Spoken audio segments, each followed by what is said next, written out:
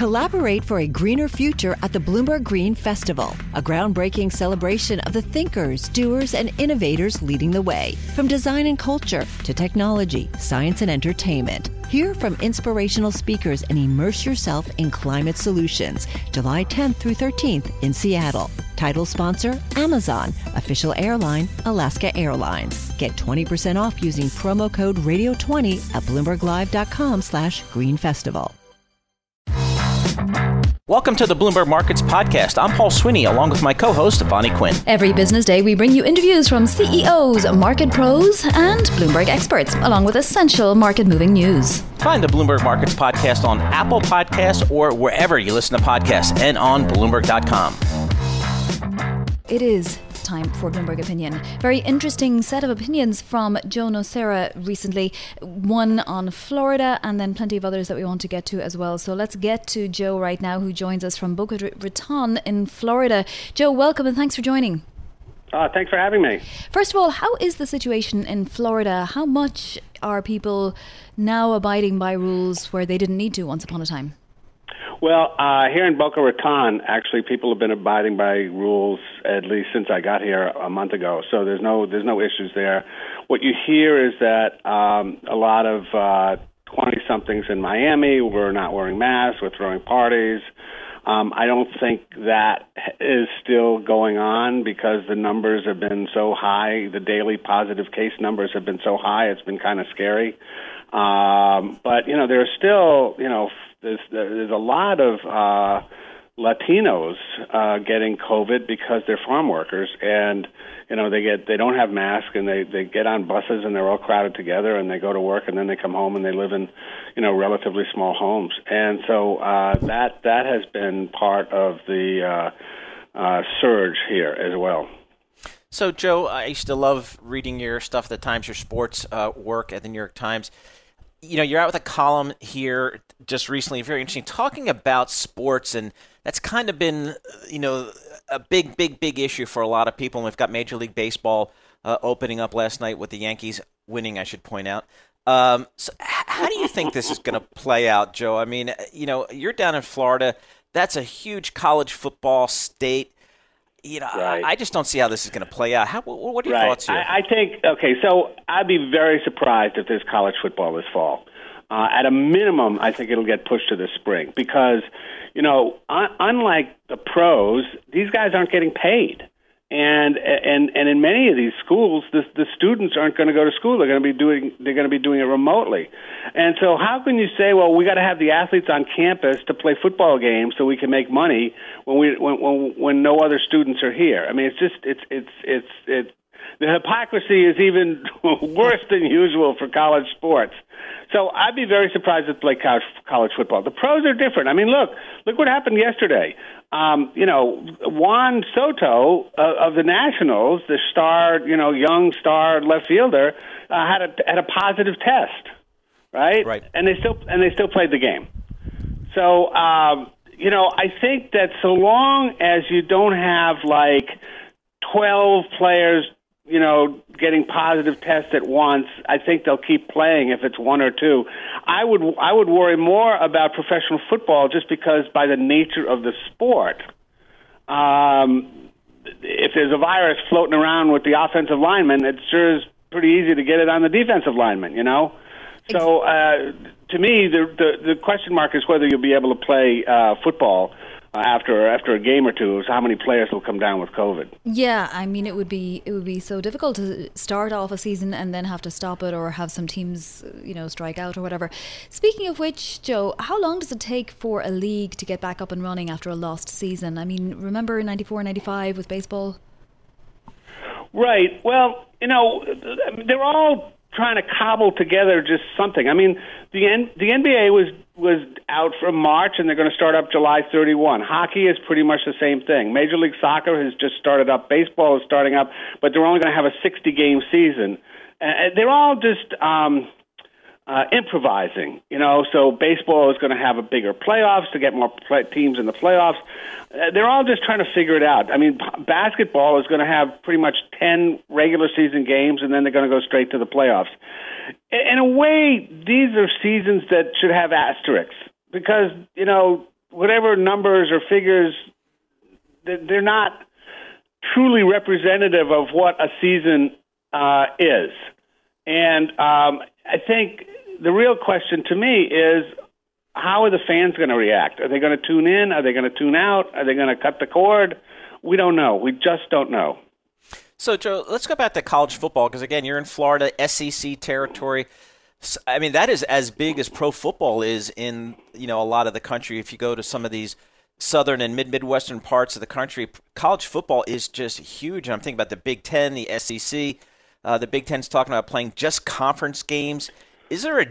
Are you looking for one of these big power conferences to kind of just say, listen, guys, it's not gonna work? We've already had the Ivy League and some other Division I AA conferences pull back, but are you expecting a big Power 5 conference to kind of be the first?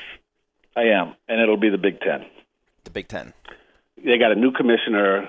He doesn't want to screw up, and he's already said, even in the press release where they said they were going to go only conference games, he basically said, if we play, so he's already hedging. I mean, I think it'll be the Big Ten. It's certainly not going to be the SEC.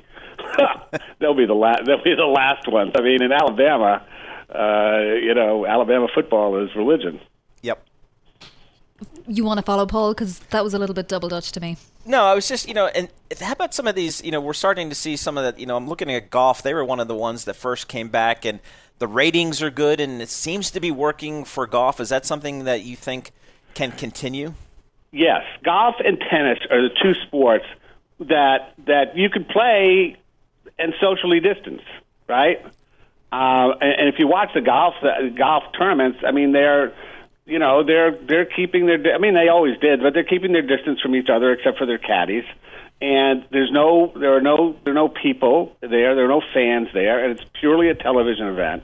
And it really is working just fine. And I think you'll find that tennis will sort of be the same way. I'd be surprised if they have to cancel the U.S. Open because, again, the players are on other side of the net. And as long as they don't, handshake or hug or whatever, they should be fine. It's the contact sports where you have a problem. And it's all about the NFL. Let's talk about, the elephant in the room. Are you expecting Roger Goodell to just kind of play it by ear, or is he going to try to take a bold statement, we're going or we're not going? No, they have to play it by ear. They really don't have any choice. They desperately want to play, but, the networks, I mean, it's hard to overstate how important professional football is to the television networks. Honestly, it's the only thing that's keeping cord cutting from being even more widespread than it already is. And so there's enormous pressure to play these games. But, they're all a little nervous because they don't want to wake up tomorrow and say, 20 New York Jets are COVID positive. Right. Yeah. One or two, they'll blow through it, but 20, no, they won't. So basically, they've got their fingers crossed. Yeah, it's interesting. We have to see how this is all going to come to a head really over the next several weeks for a lot of these big leagues. I'm thinking college football, pro football, and lots of other things. Joe Nocera, absolutely, columnist for Bloomberg Opinion. Thanks so much for joining us on the phone from South Florida. We will pay attention to this because, as Joe was just mentioning, it's big businesses to the schools for the college level and on the pros, but it's also big business for the broadcast and cable networks that really rely upon sports programming and the advertising it brings in. So this market has a lot of investment managers and investors scratching their heads. Let's examine some of the reasons behind the rise of equities with Stephen Dover now, head of equities at Franklin Templeton. $228 billion in equities under management, nearly $600 billion in total assets under management. Stephen, welcome. How much does it concern you that 21% of the market cap of the S&P 500 is basically 5 companies these days? Well, the concentration in those companies is absolutely amazing, and they account for about 30% of the total return on the market. In fact, it's interesting, if you were to take those companies out and compare the return on the U.S. market to the overseas markets, you'd find out that they're about the same, which means the difference between the U.S. markets and overseas markets is all about those 5 companies. So the spread and the concentration in the market is the greatest that it's been since roughly 1999. And So yes, there's a concern about that concentration in the market. How about, speaking of concerns, and there's plenty to go through, Stephen, how about China here? It seems like just in the past couple of days, the tensions have ratcheted up even one more notch. How much of that is a concern for you guys? I know you guys are global investors at Franklin Templeton. How do you think about that? Yeah, thank you. I've been a long-term China watcher. Been to China many, many times since way back in 1982. So I kind of look at it from a local perspective, and also just to let you know, we also manage money locally for Chinese investors.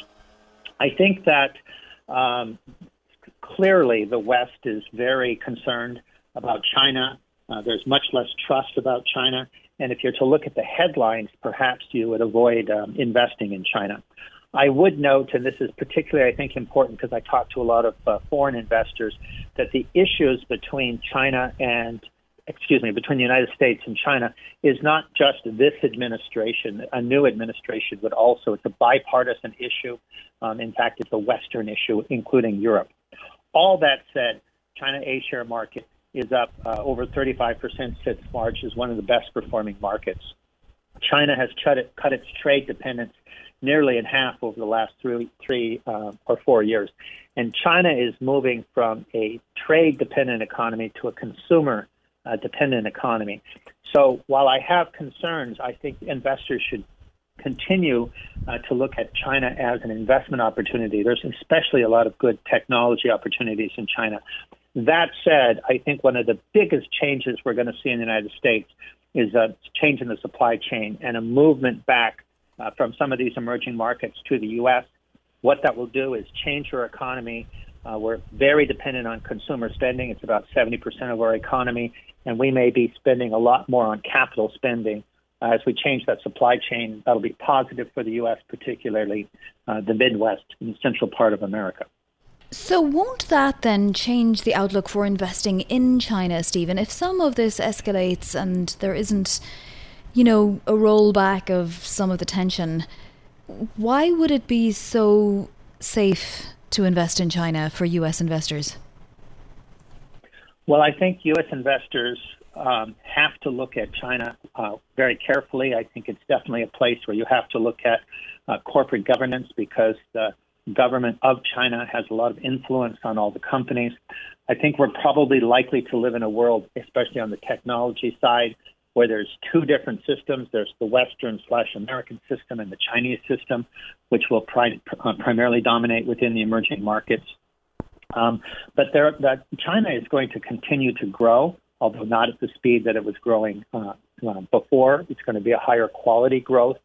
And I think that there are still a lot of companies in China and in the emerging markets that will continue to have opportunity, particularly relative to the U.S. companies, which, as I mentioned before, I think are probably a bit ahead of themselves. So, Stephen, I just want to get your thoughts here, because on the fiscal stimulus that's being currently debated in Congress, how important is it that we get something done like now, like the next, before the recess? I mean, are you guys at Franklin Templeton thinking about the need for fiscal stimulus to keep this economy going at the current rate, at least? I think that the market expects that the stimulus will be passed in some way. If it's not passed, I think the market will be disappointed. We're in a very interesting time. It's likely that the trials of some of the vaccines will come out in September or October. Nobody knows because the only way to know whether the vaccines are going to work is to do the trials. But if in the likelihood that those trials are positive, I think the market would absolutely boom because there's so much stimulus. But that's not likely. It's more likely that there'll be small steps and more therapeutic. So we have this great uncertainty, and at the same time we have this massive stimulus. So if, for whatever reason, the virus takes a downward mode, because we have so much stimulus, the market is likely to be undervalued and likely to boom. On the other hand, as you mentioned, if we don't have the stimulus and we have this wave of the virus continuing, then I think the market will struggle. So the short answer to your question is yes, the stimulus from the government's important. But we might find out in a couple of months that it's overstimulus. Right, because potentially. All right, we'll see. We'll find out certainly in the next week or so. Hopefully, Stephen Dover, head of equities for Franklin Templeton, joining us on the phone from San Mateo, California, giving us his thoughts about the market. China, very interesting. Obviously, trade tensions and tensions across the board between the U.S. and China are rising. It doesn't seem to be abating anytime soon. We'll have to see how the market discounts that. This is Bloomberg.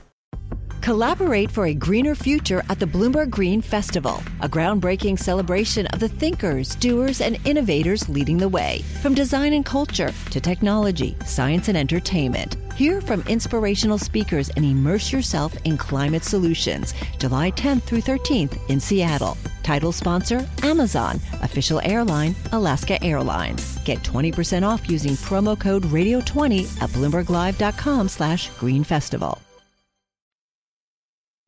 Some headlines crossing the Bloomberg terminal here. Apparently, Mr. Fauci was speaking to the Washington Post. He says the U.S. shutdown was about 50% in reality, whereas the Europe was about 90%. And he's also saying that some southern states need to step back on reopening. So some cautious commentary there. We'll see kind of how those states react going forward. One of the industries that's really, really been impacted is the entertainment industry. It's all but shut down in production. Movie theaters have been closed. It's just been extraordinary here. People are staying home. They're streaming movies, and even some studios are bypassing the release of movies into studios, going directly into streaming services. So really, the entertainment industry has been extraordinarily disrupted by this coronavirus, and we're very fortunate to have someone who can really shed some color on this for us. Jane Rosenthal, co-founder, chief executive officer, and executive chair of the Tribeca Film Festival, joins us. Jane, thanks so much for joining us here. Let's just start with the production here. It's all but shut down of movies and TVs globally, hasn't it? It has. We're always about safety first. So even in normal times when you're on a film set, you always want to ensure that your actors, your crew are safe, and it's no different in these times, although it is incredibly sad, the complete economic destruction it has done for so many people in our industry. Well, the Tribeca Film Festival, one of the world's greatest film festivals, founded back in 2002, so this year would have been and is the 18th year, and you didn't let coronavirus stop you. You found some very interesting ways of getting around showing movies, for example. Tell us what you did in order to be able to show movies to people. Well, at our core, we aim to bring people together through the arts and to send a signal of unity and resiliency, especially during these challenging times. Tribeca was started right after 9/11 to bring people back together. One of the things we did at the time was we did these drive-ins, which were actually sit-ins on the West Side Highway because you couldn't get enough people downtown. We didn't have large enough venues at the time. Now we came up with the idea of doing drive-ins nationally, so people could be in their cars, they could be socially distanced with families that they have been quarantined with, and watch a movie. There's nothing like the magic of the movie-going experiences, and drive-ins have certainly been a part of our movie-going history. Jane, what do you think this lock-in, this COVID-induced lock-in is going to do to consumer behavior as it relates to that movie-going experience? Attendance in the U.S. for theatrical has been flattish over the last decade or so. And now theaters have been shut for, we're not sure how long they're going to be shut, but certainly for several months here. Do you think that's going to impact consumer behavior as it relates to going to movies? Consumer behavior has been impacted about going to the movies for several years now. Moviegoers have more choices. The audience have more choices than ever before. Do you want to stay home and watch it on your computer? Do you want to watch it on a small screen? Do you want to play a game? Where do you want to, how do you want to do something? So you've had those choices. I think that as human beings, we want to gather. We want to be together. We want to laugh together. We want to listen to music together. So that will come back. There's no question it will come back when we finally have the rigorous science and people know that they're safe and they can and we can be together. There is nothing like being in a movie theater and laughing, or being at a great concert and singing together, or for that matter, at a sporting event and cheering your favorite team. So that will come back. We just have to, wait for, the proper science, the vaccine, the right protocols. And one of the things you're working on, in fact, is to bring Walmart on board, so you can have 160 Walmart locations act as drive-ins, which would really open up this kind of thing to a lot more people. But Jane, talk to us about this year's festival. I've noticed, a lot of free content online, and you were no different. You had a whole week of a free We Are One global film festival where people could access on YouTube all of the movies for free. It was actually 10 days worth before you got to the drive-in portion of the festival, which lasts for another few days. Next year, you'll have all these people that now know about the Tribeca Film Festival, but will you have depleted your resources, or will you be able to continue to raise money to bring Tribeca to maybe an even larger audience after this? I hope so. Certainly we'll announce our dates. When you look at whether it has been the Academy Awards, all the various festivals, the dates have been all dates have been pushed around, and how much is actually going to be done in person versus virtual. You look at what they're doing at the Toronto Film Festival. So again, it's going to be until we know we can all gather and be safe. It's going to be challenging. Plus, what new movies are in the pipeline that we'll be able to show. In terms of Tribeca, we're excited about it will be our 20th anniversary next year, and we're excited about new ways that we can do things outdoors, not just drive-ins. We've got some other things up our sleeves, and I feel at this time, as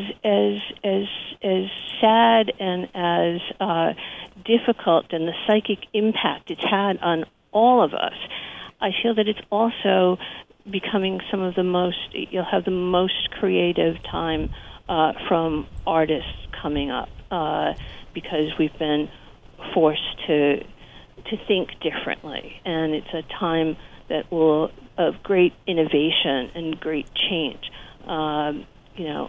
It's also the most difficult and extraordinary time in our lifetime. But exactly. Well, Jane, for those who have cars or who want to rent a car for the evening, there is still time to go and see some of the wonderful movies that you're putting on, some old movies, some new movies, and check those out on the website tribecafilm.com.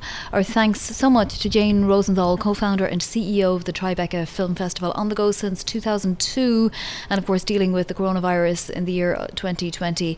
Not an easy one, but they're keeping it going, as so many arts and culture organisations are doing, Paul. It's really phenomenal to see all of the emails come in, and offering free content, and hopefully it will pay off. Hopefully people who use the free content will come back next time it's paid content and pay for it.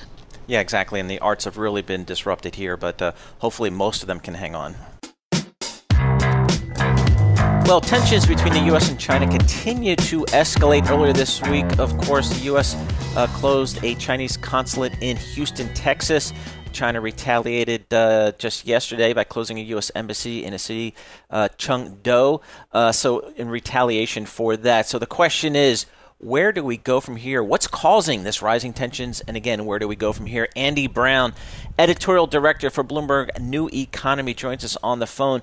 Andy, give us some color here.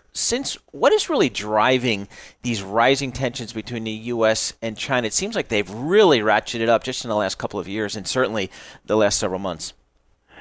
Yeah, look, I think there are a couple things going on here. I mean, first of all, and most basically, this is Trump and his White House lashing out at China because it's a vote winner. Beating up on China is perceived as being the easiest path toward re-election at a time when it's become increasingly apparent that Trump is heading towards defeat. So that's the first thing. The second thing is it's a distraction from the pandemic, and again, it's Trump himself has now acknowledged that this fight against COVID-19 is going really badly, and could cost him votes. It could even cost him the election. So that's the second thing. Then more broadly, I think what this is demonstrating is that China policy in the White House has now been captured by Mike Pompeo and a very small group of anti-China hawks. And they're pretty much convinced that the U.S. and Chinese economic and political systems are incompatible. One free, democratic, capitalist, the other closed, repressive, increasingly state-led, and that a showdown is on the way. And it's better to have this showdown earlier than later, before China builds up its capabilities even further. And then the timetable for this, of course, is this sense that if they're out in November, they better get on with this pretty quickly. And I think all of this is combining to create what really is now looking like a deep crisis, a real rift, a historic rift in U.S.-China relations. So what's the strategy here, Andy? A tit-for-tat closing of embassies and consulates until there are none left? Yeah, so Houston is closed. Chengdu is closing.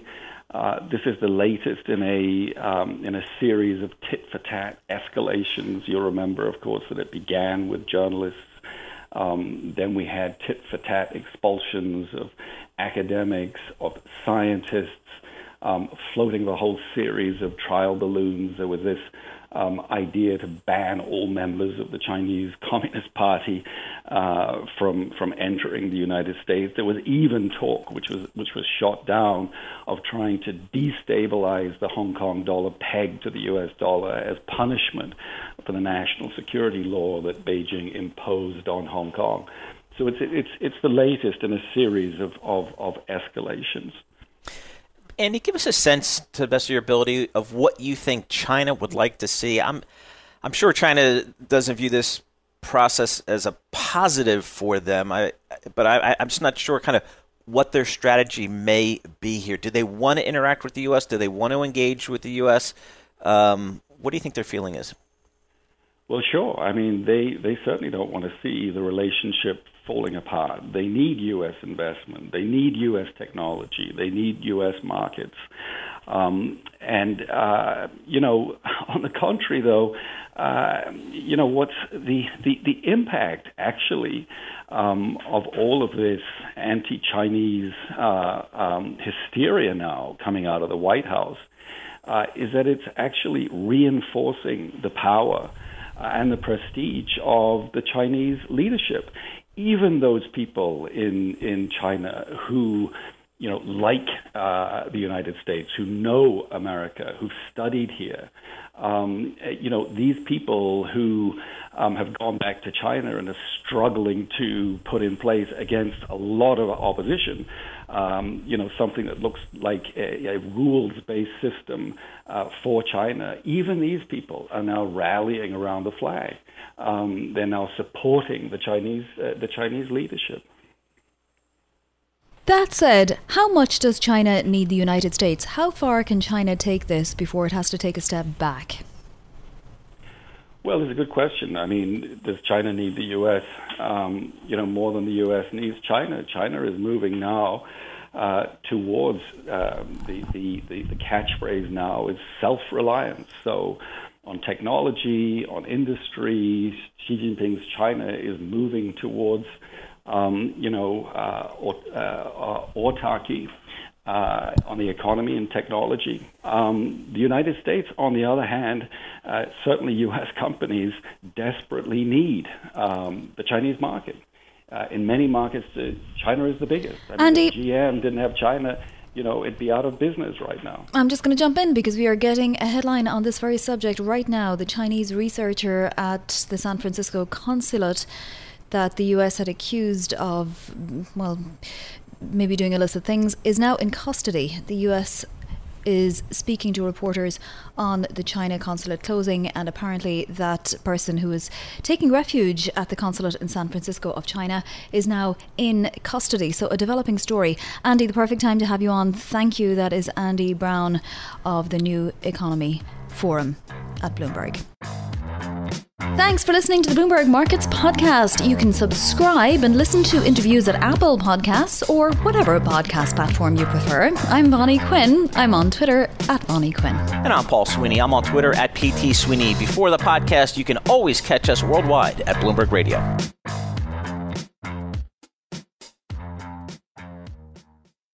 Collaborate for a greener future at the Bloomberg Green Festival, a groundbreaking celebration of the thinkers, doers, and innovators leading the way. From design and culture to technology, science, and entertainment. Hear from inspirational speakers and immerse yourself in climate solutions. July 10th through 13th in Seattle. Title sponsor, Amazon. Official airline, Alaska Airlines. Get 20% off using promo code radio20 at BloombergLive.com/Green Festival.